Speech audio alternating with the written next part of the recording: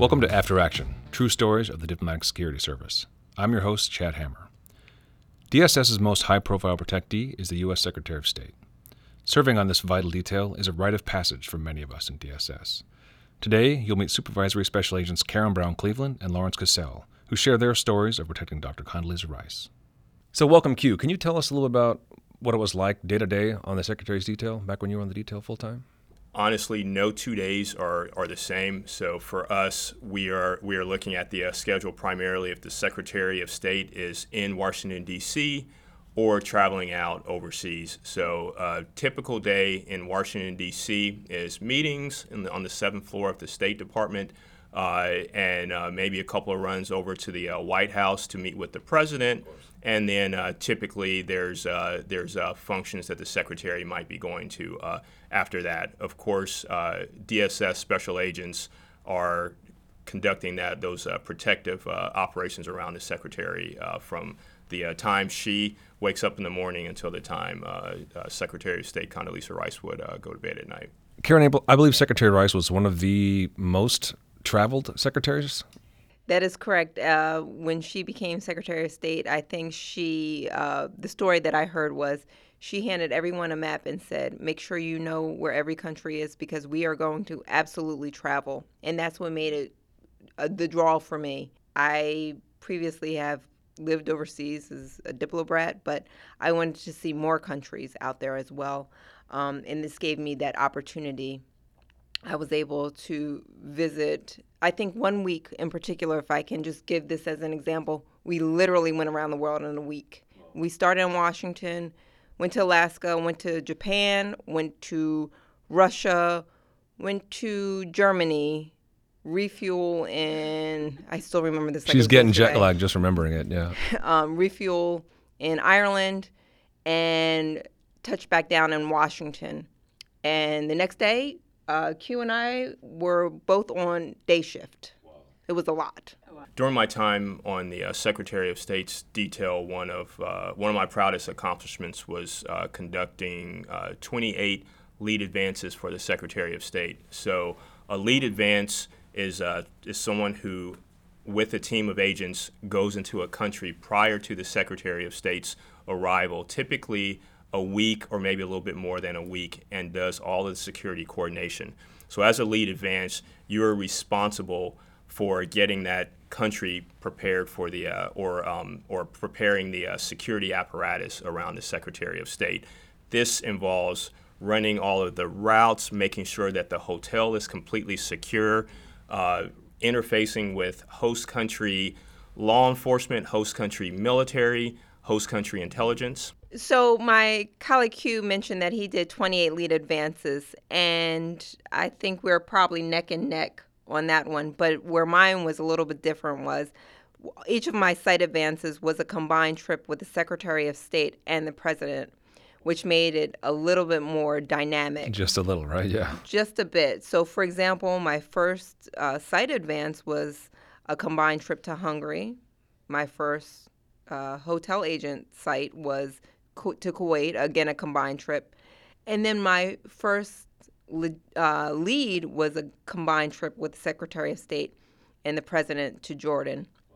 So those experiences specifically taught me a lot more about leadership because you're interacting with people that have 10, 15 years on the job to serve in those capacities, where I'm on the job literally 3 years, and I am telling individuals, this is what I expect, this is what we anticipate, and I'm not backing down.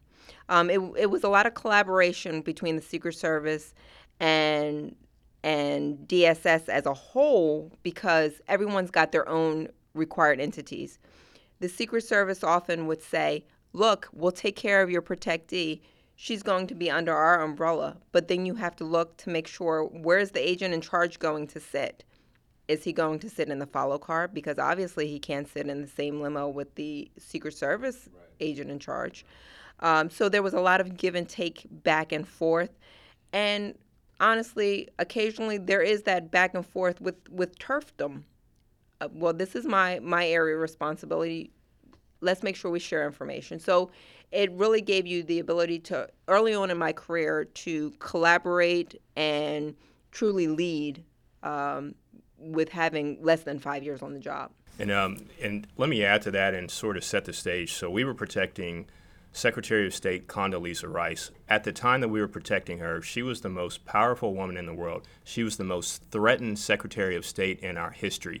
She got threats related to her gender. She got threats related to her color. She got threats related to her politics. So every single day, so this sort of frames how we had to go about our job. She had a lot of threats on her. So one particular advance that sticks out for me was the time frame is 2007. We're having huge issues with ISIS in Iraq, and the Secretary of State needs to go in and meet with the Iraqi Prime Minister. This is under a situation where you would not want your chief diplomat and number one protectee going into there, but we're the DSS. We're versatile, and we can make things happen. So getting on the ground out there, one of the first things that I realized was we had lost 9 helicopters in the sky over Iraq in the preceding month or so prior to our arrival. That was problematic for me as lead advance. Route Irish, which is the route that connects the Baghdad International Airport and the embassy compound, it was a very, very challenging route that was filled, snipers, vehicle-borne explosive devices, all of these different hazards. So getting on the ground in that context and trying to keep the Secretary of State safe. So I had some very difficult calls to make. I remember one time reaching back to the special agent in charge of the detail at that time, Mike Evanoff, and telling him, "Sir, respectfully, I recommend that the Secretary of State not travel to Iraq during this time because it's dangerous." I was told, "Q, we're coming out. You know what you're doing. Make this happen." And so we, for the next 5 or so days, and another thing that makes this interesting because of the classification of the security level, I cannot actually tell the individuals on the ground who was coming in. Right. So I had to set up this security apparatus without telling everybody. And so we worked day and night tirelessly to ensure that we could bring her in, which we did. We put her in a Black Hawk helicopter because that was the safest mode to transmit her from the airport to the green zone, and we had the white knuckle ride of our lives. I cannot imagine. I can't picture Secretary Rice in a skirt trying to get into the Black Hawk helicopter. She probably wore a pantsuit that day, I'm guessing. So she was in a pantsuit. I personally placed the body armor on her, but she was not going to let that helmet touch her head because her hair had to be ready for the next press appearance. So I was like, "Ma'am, we can do this. We can make it happen." And so we moved her in there.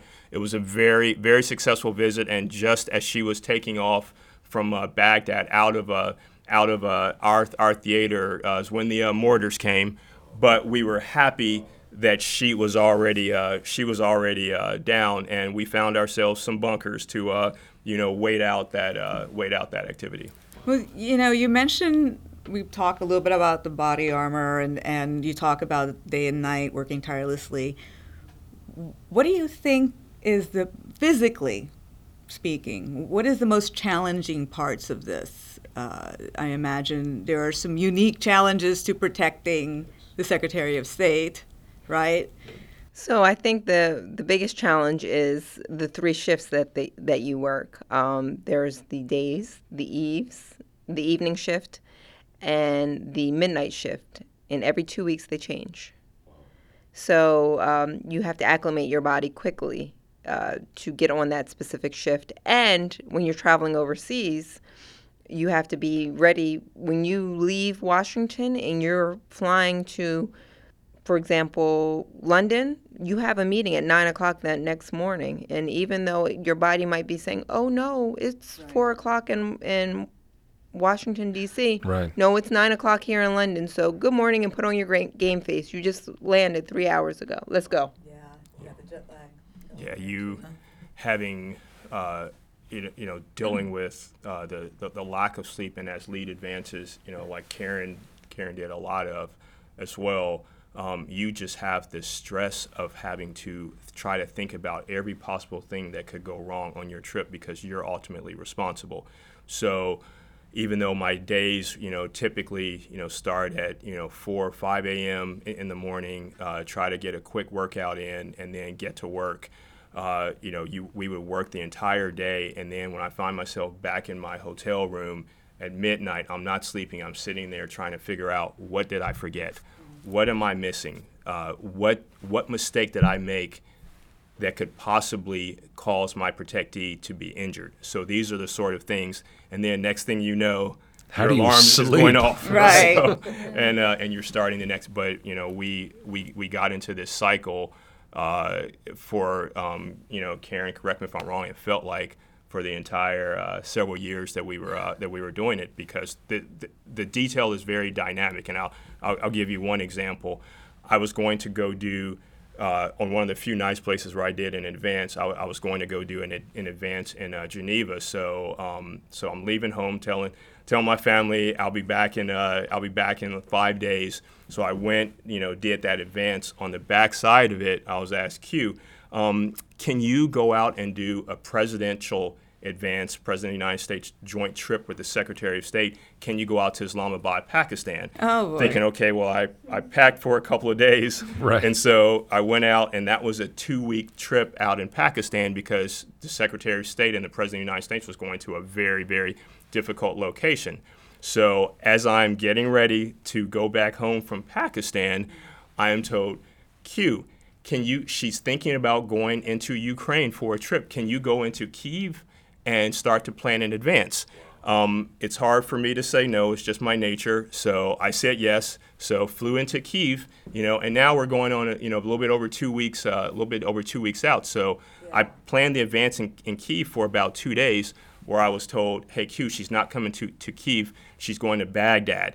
Can you get yourself, and so here I am, I'm back at the embassy travel office again. Can you get yourself over to Baghdad?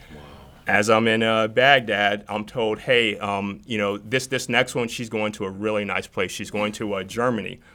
What they didn't tell me, it was a presidential trip to Germany, another 2 weeks. So the Prime Minister, Angela Merkel had invited President Bush out to her hometown in northeast Germany. And so went out there for that trip and did an advance. So a month and a half ago, I said, hey, it's Friday, I'll be back Tuesday, and got back 6 weeks later. And my colleagues and I were laughing because, we said our suits could stand up by themselves after that trip. I was just going to ask you, because that's the first question that I would be asking myself, is like, how am I going to wash my clothes and iron them and keep them? Because, you are the face, right? This is a high-stakes game, but you guys, all of you, we are have to the look face. good. You got to look good. We do have to look good. Right, exactly. There's no sneakers. So I have to add to that because I remember this specific trip because I was in, where was I? No, I was in Hungary. Yes. And then, hey, by the way, you're going to Ukraine because I think you emailed me. And I said, okay, I'll see you there. And I said, oh, after we got to Frankfurt, no, you're going to Pakistan. Now, mind you, I packed for spring in Hungary. Well, that wasn't going to be the case. Go to Pakistan. Do that visit. I go back home, and you're on your way to Germany, and then I end up in Germany on the plane team. It was one of those things where you always kept one bag. Similar to answer your question, you kept one bag full of suits always ready. You always had 2 of everything, and you'd pray and hope that the host nation would make sure that your clothes came back. Everything was in the same manner that you left it. Hey, does anyone know where a laundromat is? I really need to get, because I'm out of everything. Right. So it made you very resourceful. Yeah, I'm sure. Sinks really come in handy along with some tied Wrinkle-resistant shirts Yeah. And this is before the days of Febreze, too, so Oh, no. it was always perfume, body wash.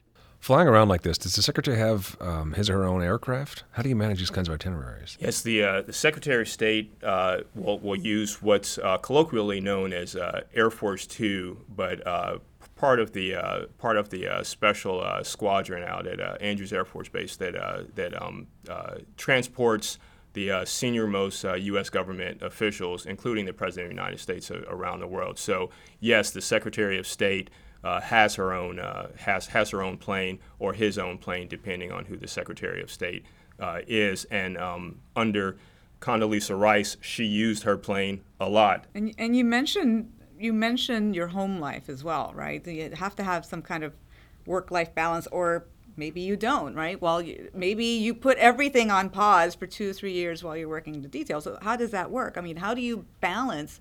How did you handle your personal life? Well, that's a funny one, and I'm sure some of my friends from back in the day will definitely remember Karen was never around. So at the time, I was single, and dating was very interesting because you would plan a date, and then it would be, oh, hey, I'm sorry, I've got to leave tomorrow. I know we have plans on Friday, but it's Tuesday. Yeah, but I'm sorry, I'm going overseas. Where are you going? Can't tell you. Sorry. What do you really do? I'm a special agent for diplomatic security service. No, really? No, seriously. You just want to play me out. No, I'm sorry. My girlfriends that knew me very well, I thought we were going to dinner. I thought we were going to go have drinks. I'm sorry. I'm not a flake, but I'm not going to be there. I have to go work. Yeah, for me having a wife and a 2-year-old and a newborn during the time of the Secretary's detail, it was tough, and but this was something that was sort of born on a lot of my colleagues on the detail. We didn't see our families very much, so something that I didn't recall until years later. My wife, in fact, she reminded me of it not long ago, but I was there for the birth of my daughter. But the next day, I left on another secretary's trip. We simply the rate of travel. We needed our advance agents out. So it does put an awful lot of stress on the families who are at home. During that time, we could average up to 300 days out of the year gone away from home. So it's a very, very, very difficult, but we're DSS agents. We accomplished the mission, and it's a no-fail mission that we had. And I like to think I was a pretty good advance agent, and so they needed me out doing the work. So I always brought back very, very nice gifts from all my travels back home to the family.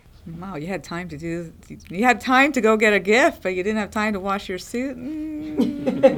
Priorities, right? Yeah, you could wash after Pakistan. Some of the stuff wasn't coming out. I actually think I had to get rid of that suit from that trip. So.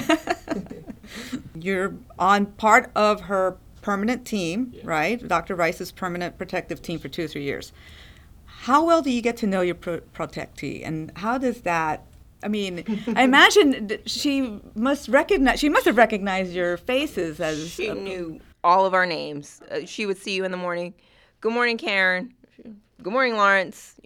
She knew who you were. So much so that when I was serving in the San Francisco field office, I had the opportunity to see her in her current space. She saw me and said, "Hi, Karen. How are you? It's been a while. How's San Francisco treating you?" So I was like, she still remembered who you are. She is, and I was, but she still remains one of the most brilliant people that I have ever met in my life. She knew who you were. She knew how you're doing. Hey, how's your little ones, Lawrence? Hey, how's your mom doing if someone's mom was sick? She truly cared and knew who you were as a person. It wasn't just, you're just there to support her security, but she truly did know you. One of my most remarkable trips was to Riyadh, a place with a bit of cultural differences than we know here in the U.S. Riyadh, that's in Saudi Arabia. Yes, I'm sorry, Riyadh, Saudi Arabia. Thank you. But what was so important for me was it was not only a combined trip with the Secretary of State and President, but it was also going to be my first tour that I would be serving overseas. So it gave me the opportunity to speak with the regional security officer over there, meet the ambassador that I would be serving under, and just meet several of my colleagues. And at the time, Riyadh was considered a critical threat posting. So it was a 1-year tour, but I knew I was going there, and I was super excited. It was going to be just me and maybe a dog.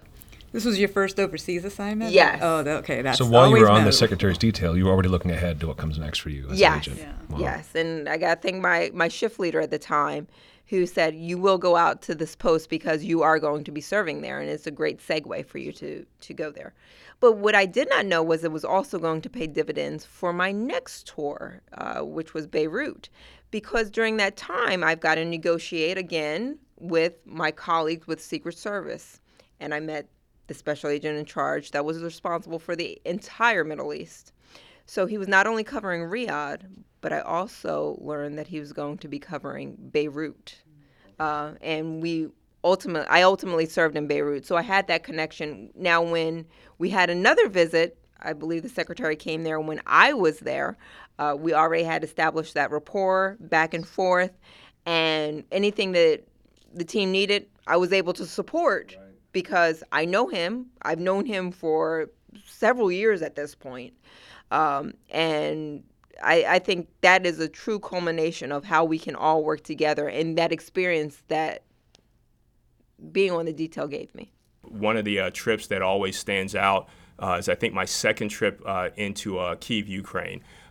What struck me was I felt I was welcomed there in a way that I had not been welcomed in other countries that I'd served in that area, like Moscow and other places. So the Ukrainians were very warm, very welcoming, and wanted to show me their culture. And that meant a lot to me because there was nobody else around that looked like me at that point. So I will never forget that. And I'm still, proud to say I'm still friends with some of the personnel, some of our local staff that still work at our embassy in Ukraine today under difficult conditions. What did that welcome look like in Kyiv? So the food. So I was taking out the food and being able to walk those cobblestone streets. They're so old. Those we don't see that in America. We're just not a very old country. Right. So those cobblestone streets and walking past these beautiful domed churches that are 3 times as old as our country, and seeing all this was very wonderful. The other place that always sticks out, my colleague served in Lebanon, was Beirut. Such a fascinating culture, location in the world, and a place that the Diplomatic Security Service, in many ways, became. Now, we've been around for over 100 years. We started in 1916, but we became who we are today based on our experiences in the 80s, where our embassies were getting blown off the map. So that was sort of the training ground for the Diplomatic Security Service to become so good at that mission. So going into Beirut, seeing this firsthand, and the food, the culture, it's right there on the Mediterranean, just a beautiful and incredible world capital. So getting to see so many of these places, and those are just to name a few. There are so many more, but Kyiv and Beirut stand out to me. Well, thank you, Karen, and thank you, Q. I certainly have learned a lot more about the protective detail. As a security engineer, I don't sometimes get to see that side, the more of the agent side. And thank you again for your time. Thank you. And we couldn't do what we do without your service as well. So many things that you do enable us to do our jobs better. Thank you. Thank you both so much.